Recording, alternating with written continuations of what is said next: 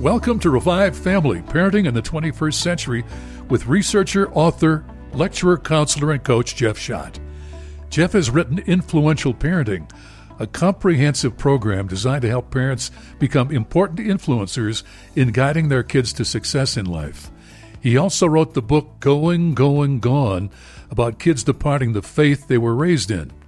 Learn more about the program and the book at revivefamily.com. We're doing a series of programs on the topic of love. And we talked last time about how love is really based on trust.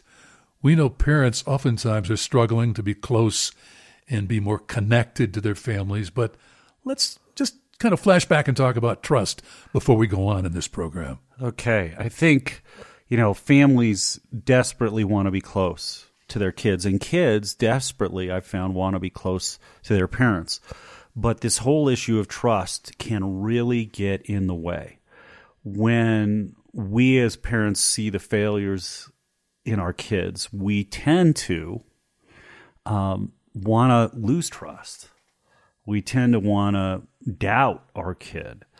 And then our kid picks up that they're not being trusted because all of a sudden we start trying to put more restrictions in, or we keep bringing up, well, are you going to make the same mistake again? And all of a sudden they don't feel trusted. And trust definitely for me is the foundation of love.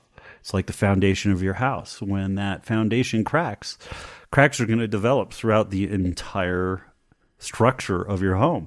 It can do incredible damage. It can break pipes. It can cause floods. And so what I find so fascinating is that Jesus got this.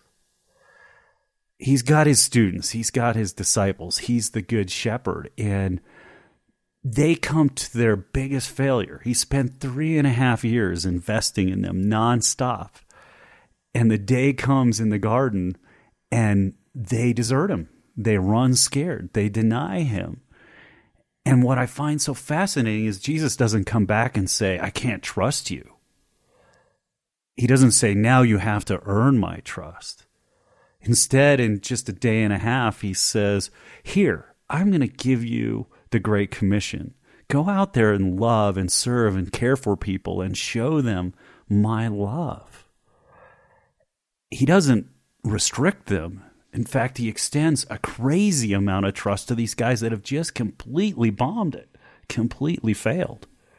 And guess what? They rose to that trust. He was saying, I trust you, and here are some new responsibilities as well.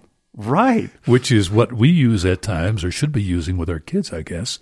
When we say, I trust you, everything didn't go as smoothly last time as it might have, but I do trust you, and I know you're a responsible person, and you're going to get this done. Right. And we tend to, in our parenting culture in our country, remove responsibility when trust is breached. We tend to doubt and question. And yet Jesus does the opposite here. And some parents will say, well, they were adults. My kid's a child. Well, I'm going to tell you, the same principle works with a kid's heart. I've seen it in my home over and over again with my kids. I extend trust when they fail. I give them responsibility. I display that trust in a tangible way, and they rise to it. They feel closer to me. They feel believed in, and that gives them the strength to make a better decision the next time. Mm-hmm. Whereas oftentimes when we remove the responsibility, they resent it. And this, I have found, often motivates them to go make the same mistake again. It can develop a hard heart in our kids. But I expect that when you are putting forth that trust and connecting trust to responsibility, you're also letting them know that you're there as support. Oh, yeah. I've got you. If you need help, I'm here. Right. And, don't fear coming to me and saying I'm struggling. Don't fear coming and saying I'm feeling tempted. I'm here for you. Yeah. Don't fear communicating with me, because it's that communication that gives us this incredible influence in their lives. Mm-hmm. Love on display, I think, is a way I would describe what you and your daughter Jennifer have expressed as we've talked about your family. Because it was a time when you took you and Dee Dee took your parenting style and kind of flipped it on its head and moved away from controlling, and we're the boss and you're the followers and we're going to tell you what to do. And you replace that with one sentence: love one another. I mean, it's fascinating because the journey that we went on, love was definitely breaking down in our home. Our daughter, our oldest, did not feel loved. And as a result, she was hurt and she was defensive and she was reactive, and there was a lot of anger because she was hurt, because she wasn't feeling loved. And that's the amazing thing. We didn't even realize what we were doing. We didn't realize that what we were doing in our home was lining up with all the research related to love and what we see actually in the Bible related to love, related to how the Good Shepherd led. But, you know, the research actually says we have the capacity to increase our love. Fascinating to me, because so many homes right now, so many parents probably listening are feeling, I'm not connected at a heart level to my kids. Oh, I've tried some love, but it didn't work. Or I'm not feeling heart connected to my spouse right now. And, you know, the research in love actually says when we're not feeling loved as a couple, that sense of disconnect, that sense of loneliness that can creep in is actually contagious and can and will spread in social systems. And that's why it's so important to realize that we actually have the ability as an individual to increase our capacity to love. I love this research because it says that research into self-compassion, interesting, self-compassion, let's talk about that for a second. What is that? Mm-hmm. That's mean when we fail, we don't beat ourselves up. We don't get down on ourselves. Right. Because when we do that, we get negative about ourselves. And when we get negative about ourselves, we tend to get defensive, because anything that comes along that says you're failing again confirms that horrible feeling of being negative, and we want to avoid beating ourselves up again because it's not fun. And so self-compassion, research into self-compassion and not beating ourselves up, states that when we practice strategies regularly to develop self-compassion, it leads to a more positive and empathetic mindset. In fact, it studied monks that practice meditation into compassion. It actually changes the brain waves, the alpha waves in the brain. Yes. They actually become more loving. And so compassion, meditating on compassion, increases the activity connected to empathy and positive emotions and decreases activation of fear centers in our brain. And if you think about it, what causes us to want to control? Fear. Fear of being hurt, fear that our kids could be hurt. Mm-hmm. And yet this meditation on compassion can change that, can actually limit the fear response within us. And so how does that work in my family? For us, that's prayer. We pray together. I pray every morning with the kids, and we pray for others. We pray for each other. We pray for the weaknesses in each other. Mm-hmm. We have compassion for the weaknesses in each other in these prayers. And it's been amazing to watch my kids develop compassion, not just for me as a dad, which is great. When your kids have compassion for you, oh, it's amazing. I see it very rarely in homes, but it's amazing. But they have compassion for friends. They have compassion for acquaintances. They have compassion for strangers. And we see it all the time in what they're talking about and what they share. And it's because I believe of this prayer that focuses us, that meditates us on the challenges, the struggles, the weaknesses of others, and praying for them and showing care and concern for those who are making poor decisions. Well, that's a bonding procedure in your family, too, if you all come together and pray together and show the compassion for others. I always felt that compassion really defined as showing sympathy and care and concern for others. But for me, compassion always had sort of a proactive element to it, that the person feeling compassion wanted to help soothe that individual who's suffering, want to help them get beyond their suffering and grow. So you're kind of the compassionate coach, sir. That's what you do. I think that, yeah, you just might have discovered my secret. But compassion is essential to staying connected as a family. Mm-hmm. Why? Because we live together. We're together so much. We're going to see each other's warts, weaknesses, the positives and the negatives. And if we are all about performance, if we're all about right and wrong, compassion goes away. But when compassion rules, we come alongside each other when we struggle, when we fail, because we know that no one likes failing. And they're already in pain from the failure, so let's have compassion upon that failure, the weaknesses in each other, because that compassion shows we care. That compassion communicates love. That compassion holds us together, draws us together, as opposed to pushing us apart. And so I can't overstate the importance of compassion in a family structure. But it's so inverse of what I was trained to do. Well, the modeling of compassion also teaches that compassion, that same level, to the young people in that family. Exactly. But let's face it, have we been trained to be compassionate as parents? No. We've been trained to find the faults, point them out, correct them. Don't do that again. Right. Correct them with what other method a family uses. And the kids in that don't end up feeling loved. Mm-hmm. They don't feel heard. They don't feel understood. They feel corrected. They feel judged. They may feel condemned. The opposite of compassion. And isn't it true, if you're sitting here right now going, I'm not feeling very loved and connected to my spouse, is it because you're not getting compassion for your weaknesses? Well, it's the same for your kids. This is a big topic, and we have more. You're listening to Revive Family Parenting in the 21st Century with Jeff Schott. More on love and compassion coming up in a moment.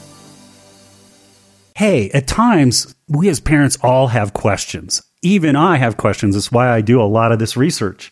And I'd love to hear from you. Love to hear your questions that you would like us to address on air. If you go to revivefamily.com/radio, that's revivefamily.com/radio, right there at the beginning of the page is a place you can submit a question. We won't use your name on air unless you want us to. It's entirely confidential, but we would love to address the issues you would like us to on this radio program and podcast. Thank you. We appreciate your help. Does your child listen to you and do what you ask? Are you tired of the battles? There is hope and a fresh approach to this tiring dilemma.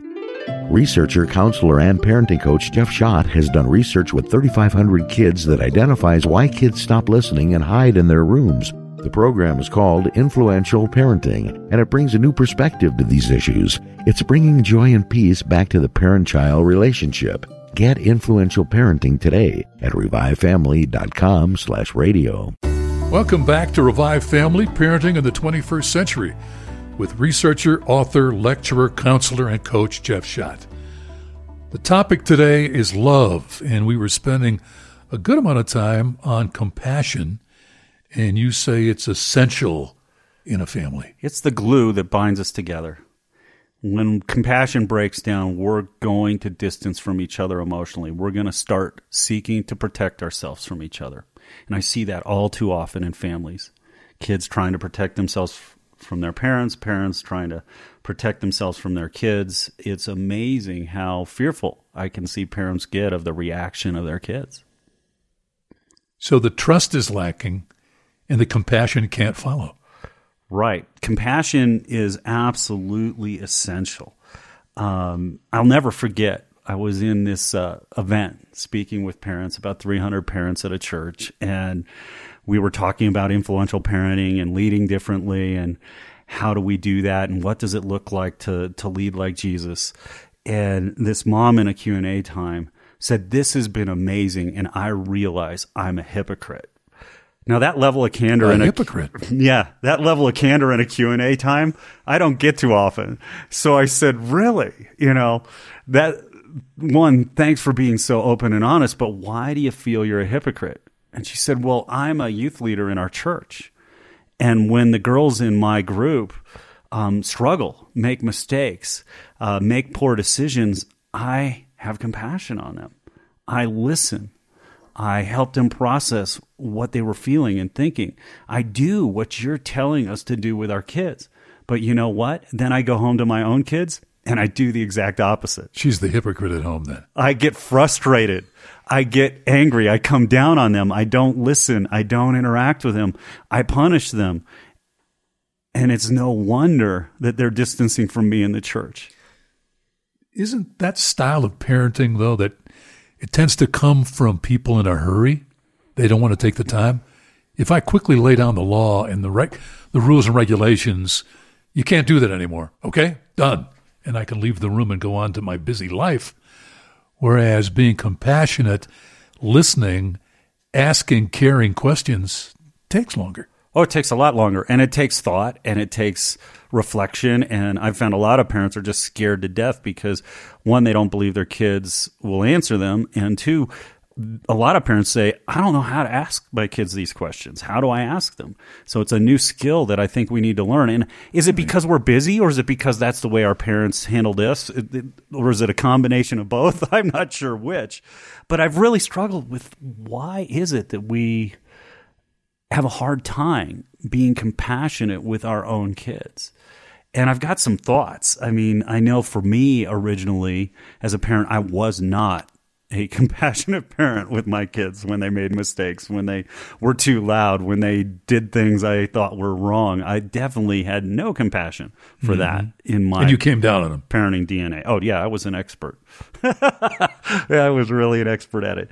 But here's some of the things I think are the reason behind we have a hard time having compassion with our kids. Mm-hmm. It may be because we feel our kids reflect upon us, or we've lost confidence in our kids, or we desire to protect them, and this protection causes us to want to control them. It could be because we know our kids and their weaknesses all too well. Or it just may be we're following the model of our parents because they jumped on us and had zero compassion for us. But, you know, what I've really found with parents and kids when compassion breaks down is it's a lack of belief in the best in one another.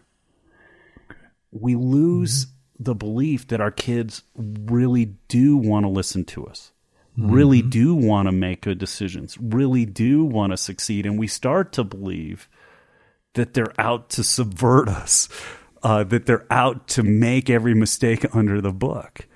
And when we get there, that raises our fear, our desire to control, that causes us to react, and we lose compassion very quickly. And I see the same thing happen in marriages that I'm working with right now, where the belief that our spouse wants what's best for us is broken down. And that breaks down our ability to have compassion for one another. So one party is challenging the other and not accepting that there's greatness in that individual, that there's a better side, that there's more that can come forth. Right. If we think about it, if our boss comes to us after we make a mistake and comes down on us really hard, when we drive home, what are we thinking about? I had a boss once at a company called Time Systems. I made a mistake. I transposed two numbers, and I ordered way too much of one item and way too little of another. And I discovered it before we were going to this national trade show, and I went in and said, here's the mistake I made. And, you know, we need to order more of these binders, so we need to incur more expense because we're going to run out of those because those are the most popular. And she looked at me and goes, I can see you really regret this. And I said, yeah. and I could tell that you never want to make this mistake again. You bet I never want to make this mistake again. She goes, good, that's all I need to know. And the interaction was over. I drove home feeling what about my boss versus the boss that came down on me really hard. You felt good about that relationship. Right, because she believed that I wanted to succeed. She believed I was learning. She believed that I would make a better assessment, be more careful the next time. Right, and you were totally proactive, fix the issue, right, and move on. And I found our kids will do that if we'll change our approach, if we'll have compassion on them when they make those mistakes. There are a couple of books have been written on management books on what they call solutions theory. So when an issue occurs, rather than going back and dissecting and analyzing and bringing in an investigative committee, what you do is take a look and say, when did this work really well? There are 3 instances in the last 2 months where we really had a lot of success. Let's focus on the solutions and not do this detailed analysis that backs everything up, that stops our progress. And it sounds like that works pretty well in parenting. I believe it does. And what I've found is that when we show our kids compassion, we're not saying you can go do whatever you want. I think that's parents' big fear. If I'm compassionate on my kid when they mess up, if I show grace and love and mercy, then they're just going to go wild. One, because we believe they want to go wild. We believe the negative about them as opposed to believing the positive, that they want to make good decisions, that they want to succeed. But I know that this is hard to believe, but compassion works. But this doesn't mean love just pretends it doesn't see what's gone wrong. And I know that that's one of the fears. And some parents are in that place where they've become enablers and they don't want to bring anything up because they don't want to damage the relationship. But I know from talking to those kids at events that they end up feeling not loved because they're not getting any guidance and they feel confused and lost and they wish they had the controlling parent. They actually tell me that. I wish my parents were like that kid's. And I'm like, no, that kid doesn't want this. And they always swing the pendulum from one extreme to the other. It's pretty funny. But love does draw us to bring up issues and to put in place a system to allow our kids to make hard decisions. And we see this with Jesus. Jesus and the rich young ruler. You know the story. I do. You know, what happened? He couldn't, give away his wealth. He walked away sad. Right. What I love about this story is Jesus sees an issue in his life, just like we see an issue in our kids' lives. And he comes up to him and asks him a couple of questions, and the rich young ruler has the right answers. Yeah, I believe, and yes, I'm doing all this to model my faith, but Jesus sees the issue, and he knows that this rich young ruler is lonely. He wants to be revered, he wants to be seen, he wants to be worshipped almost to a degree, but he's lonely, he's not fulfilled. And so he looks at him and says, what's the most loving thing for me to do here? And it says actually in the passage, in love, he said to him, come first go sell it all and give it to the poor and then come follow me. On the face of it, that may not sound loving to some, but it is, because if he does that, his love of money will be gone and he'll be able to have deep relationships and have a fulfilling, meaningful life by giving up this thing that's getting in the way. Mm-hmm. So he draws them to that point by asking questions. Then he says, then go sell it all and come follow me. And does the rich young ruler leave feeling punished? No. Judged? No. Condemned? He leaves sad because he's facing a really hard decision. Right. And I found that this works so well with kids, because they do have the inherent desire to please us. Mm-hmm. They do want to succeed. They don't want to mess up their lives. Every single kid in the research confirmed this. Even the ones that were in really messed up situations still had these desires in place. It sounds to me like you're also saying that there is a compassionate style of questioning that advances a relationship. Right. Where you're saying, instead of judging what's taken place, you're saying, well, tell me about this. Yeah. What were you thinking when you did that? I want to understand it. Yeah. So help me. How are you feeling about this? Okay, you just had this situation occur. You just cheated on a test, or you just lied about something. How do you feel about that? Does this help you feel better or worse about yourself? What are you thinking about the future related to this, and how it might impact you if this became a habit or a constant in your life? Would it be positive or negative for your life? Drawing these questions brings them to this point of being self-reflective. It's where I see heart contrition happen in my kids. And when I see that, That's all I'm looking for, because now they're at that point of that hard decision that Jesus took. It's helping them get to self-reflection. Exactly. Yes. That's when they learn. What I found is they're not learning when we come down on them and we lecture them. They're frustrated with that. They're thinking about that. They're thinking about, wait a minute, you yelled at me too, and no one's lecturing you. So, this isn't fair. They're not self-reflecting. They're not learning. More on the topic of love in our next program. That's it for this edition of Revive Family, Parenting in the 21st Century with Jeff Schott. We'll return soon with another program designed to help you become a wiser, more effective, more influential, more loving parent. Jeff's website is revivefamily.com. Parenting in the 21st Century is produced in association with Faith Radio. Jeff Schott is a pastoral counselor and coach. He is not a licensed healthcare professional. What you've heard is not a substitute for seeking professional medical or psychological support.